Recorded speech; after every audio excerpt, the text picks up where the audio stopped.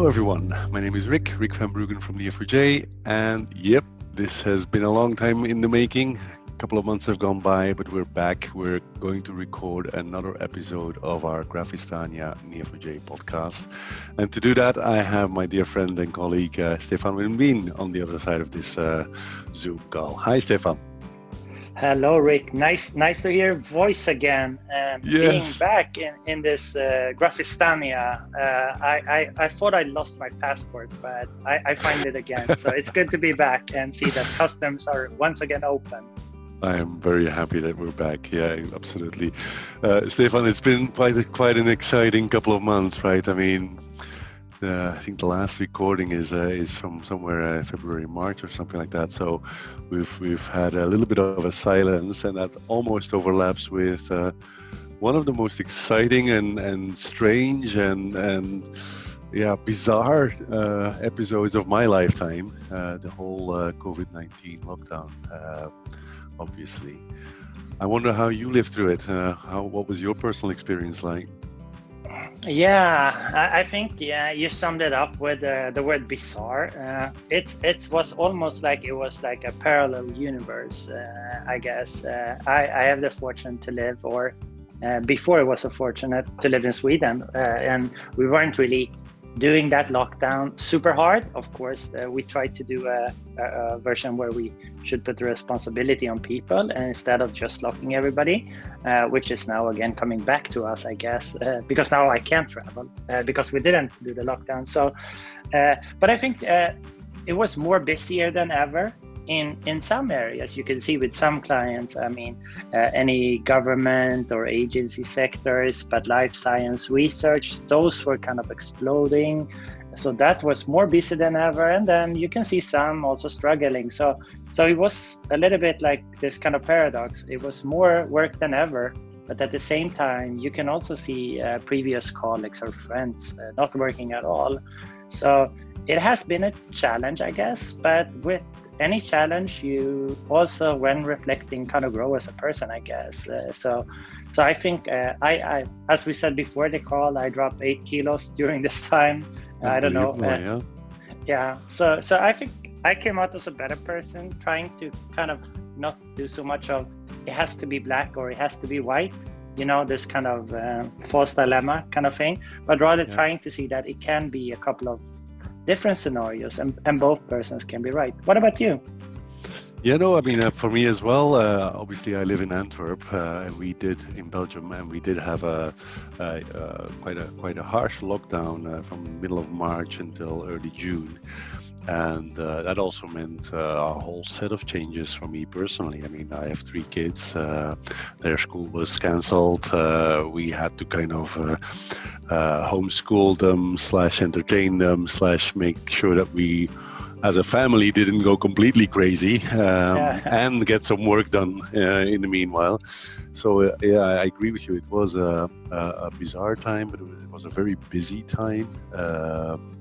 Professionally, it's been busier than ever, and then the whole personal family life thing, it also came with a little bit of additional concerns. But I kept on thinking throughout this entire lockdown that, we're the lucky ones. You know what I mean? It's I feel incredibly fortunate, and that's the feeling that really sticks with me, that I haven't been sick. I have been healthy all the time. I was able to ride my bike. I was able to eat well, live well, stay connected with my friends. It was, for me, it wasn't really an issue. You know what I mean? I didn't go outside as much, but at the end of the day, it was very comfortable.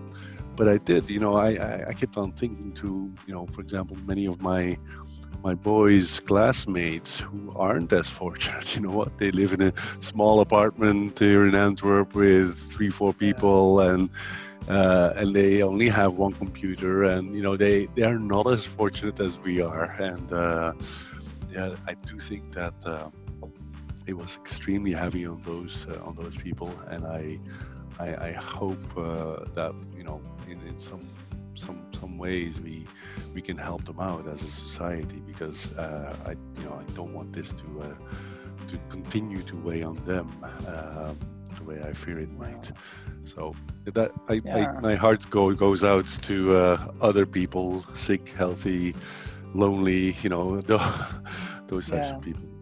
I think this is like one just to top a little bit on that. I think the interesting part is this is basically the first time we had this kind of pandemic with a working or a non-working, or internet actually is working, and the problem is that we most likely cannot really handle it because of the amount of news spread or misinformation and those kind of things. So we have this kind of how it at the same time gets a little bit worse because we have misinformation, but we also on the other hand has this growth in empathy or caring for others. So it's really an interesting time from studying people and behavior, I think, which is I kind of obsessed with.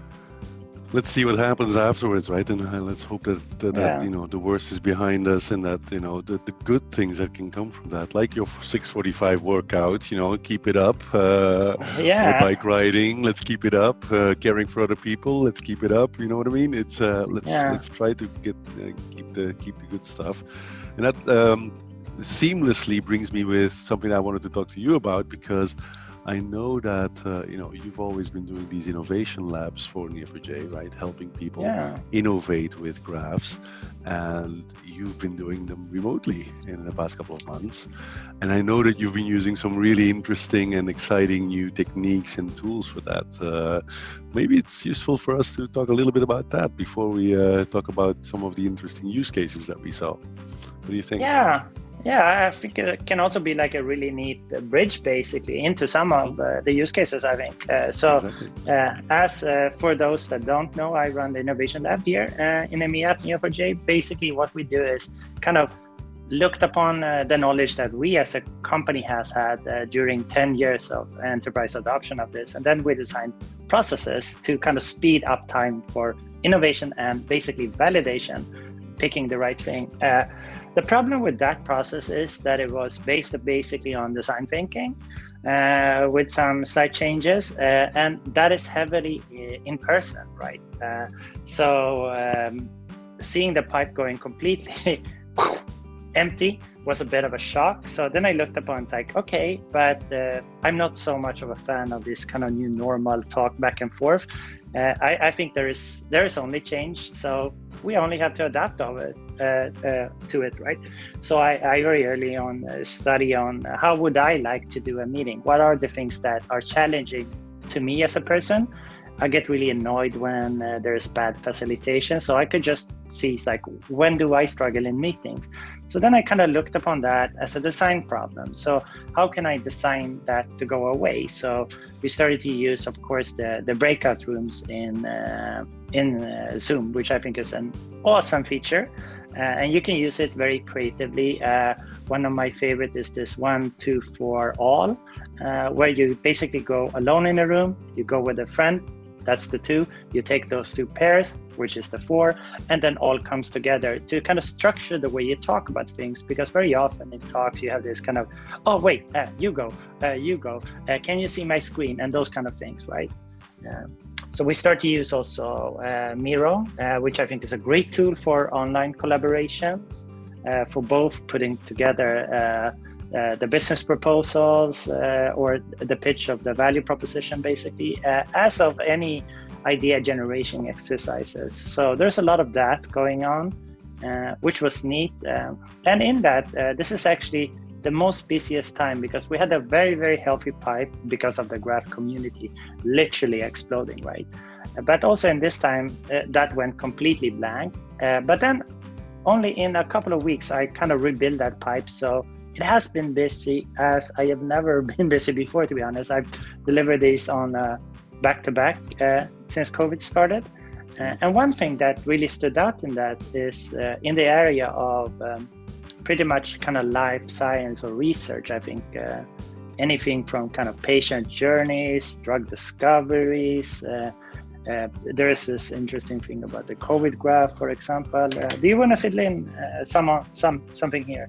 Yeah, absolutely. Because obviously innovation is something that we all really care about, but it kind of brings us to the topic that we usually have in on this podcast, which are like the interesting use cases that we saw, and obviously in this stressful time, there were a few use cases that popped out, and maybe we can talk a little bit about that here. And for me, maybe I'll start. I saw some really interesting work being done in the healthcare domain, right? And I think you share that with me a little bit, but things like, for example, the COVID graph, right, where friends of ours from the German Center for Diabetes Research, together with other people in the community, together with our own staff, they started working together on this huge project that brought together all kinds of knowledge and information about COVID, right, and the coronavirus research. Amazing project. We did a podcast episode about that in March, I believe. Amazing story, but it led to a number of other really interesting cases. Like, for example, there was a fantastic blog article on the Neo4j developer blog about modeling patient journeys. What happens to a patient as they get treated for a particular illness or disease, all of the steps that they have to go through. And I used to work a lot in the healthcare domain, and I know that this type of journey analysis can be not only the difference between health and sickness, but also the difference between efficiency and non-efficiency. You know what I mean? Between happiness and unhappiness. Because if the journey of a patient, if that starts going wrong, it can not only lead to a prolonged illness, but it can also lead to a lot of frustration, a lot of anxiety, exploding costs. It's one of those things that looking at that journey, it's a fantastic thing to really think about and model. And guess what? Graphs are really interesting for that. And then I spent quite some time also in April. I remember it was the Easter holiday here in Belgium, and kids were even less busy from school than they were because of the lockdown. But I spent quite a bit of time thinking and writing about contact tracing. Right, it's one of those use cases that has also really stood out for me as an interesting application for graphs for us as a society. And it's all about understanding how people are in contact with one another, right? I mean, we had to lock down entire countries because we didn't know anymore how the virus was spreading through our societies. And of course, if we would be able to securely and in a privacy conscious way track how people are potentially spreading the virus, then we might be able to avoid it. We might be able to avoid having to lock down entire societies. So I thought that was a fascinating piece of use cases and of material that I was able to gather there. Really, really cool stuff. Also for graph data science, I really enjoyed that. But maybe you could talk about some other stuff that you've seen. But I just have a reflection on your reflection, which is like a meta reflection. No, but I think it's like when you talked about this patient journey, and as you know, I injured my back way back. I was very, very struggling. And after coming out of that, I worked with one of the big companies, will not name it, treating cancer. So we looked upon modeling patient journeys and predicting where it would be frustrating and hard, and which are the painful stuff. A super graphic use case, right? As we all know. But remembering back then, people were like, I can see that this has clearly value, but this is something Apple should do, was the comment of the CEO of this global company. And I was like, no way. You see the money, you see that it helps people, but I think the struggle was here that he could just not see himself doing it because they were so stuck in the mental model of tables, treatments and stuff, and not having this flexible approach. I think this is also something that's coming to me very clear now with all the different, we did several labs in the Dutch science sector, right? Seeing like a company or organization after another, understanding the power of not only the graphs, but using the graph data science library and the algorithms to kind of iterate and kind of segment and understand this kind of big data. So I think this is like super cool to see that this is finally happening. And I think in one sense, all of this almost in a sense helped this to happen. I think, or we didn't have time to ignore it anymore. Now it was real and we all had to work on it. So I think that was very, very cool. But there was a lot of other things. One thing that I was thinking also on the topic of this kind of Apple should do this kind of thing. I stumbled upon when reading the articles, this Neo4j Commander, which seemed super cool, basically to, without Cypher, editing in a dashboard kind of sense, editing your database. It reminded me a story when I was like at the age of 30 or something last year, basically. I'm young and fresh, right? Okay, that was a slight lie to all the listeners. I'm 46, I think.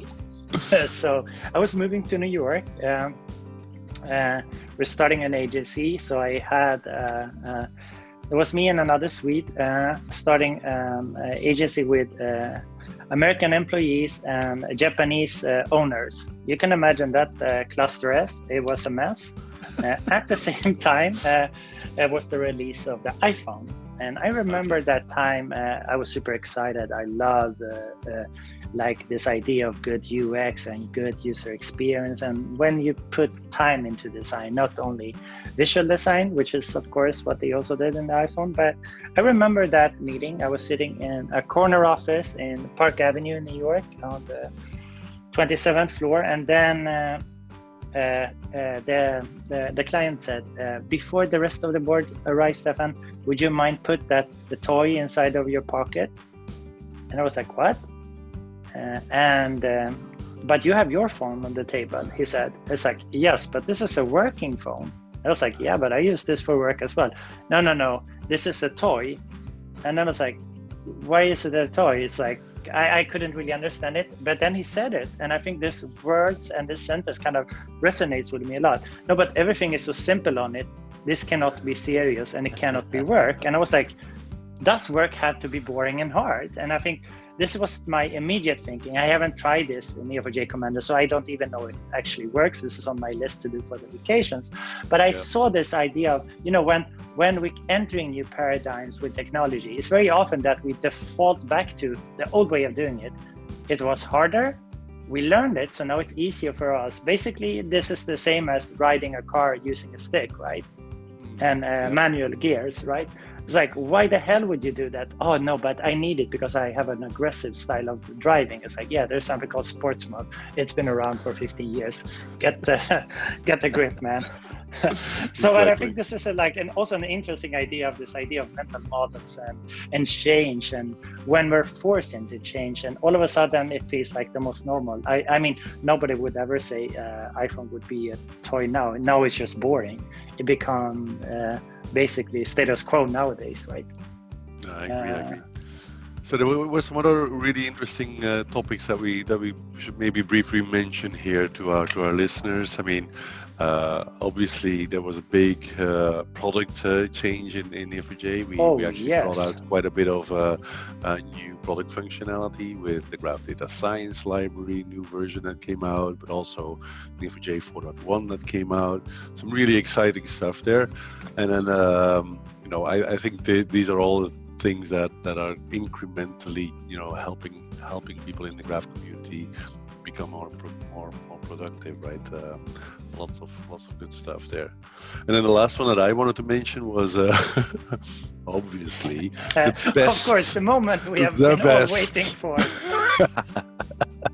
There was a great article that it just makes me smile because it's such a simple but great example of graph power. There was a great article of using collaborative filtering on Drum roll. Beer recommendations. Yep, absolutely. Yep, there it was. There it was. Yep. So I'm still smiling when I read that. Yeah, and I think it's also kind of cool because as I mentioned before, like when joining Neo, I was of course Googling what the hell has happened during the last 10 years. And then of course I stumbled upon Rick's very famous, you must say now, or you can't get rid of being the original beer graph, right? So my only thought when I saw this, oh, I wonder who will be the great persons joining Neo now after this beer graph, because that's the reason why I joined. So it makes perfect sense, which is super cool. Which comes back to one of the last things that I want to mention, because I'm kind of always interested in this weird patterns of people, right? And how we kind of say that we do one thing, but then when nobody watches, we do a completely other thing.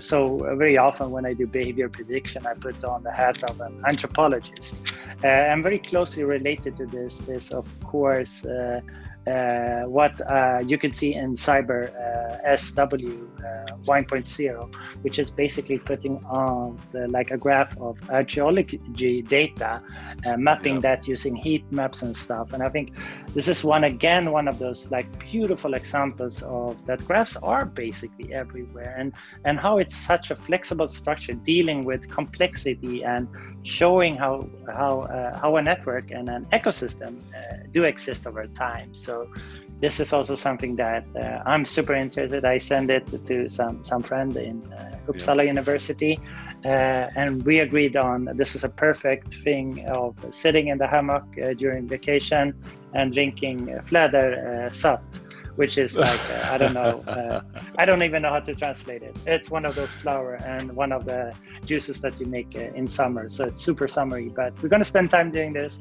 I think it's super neat, and they keep reminding me how graphs can actually push insights, and especially using again graph data science library. I really love that. So yeah, so keep exploring, I guess. Absolutely. No, so I think it'll probably be a couple of weeks or months before we do another episode, because the holiday plans, right? Yes. I know what I'm going to do. I'm going to ride my bike quite a bit. I know, with my boys.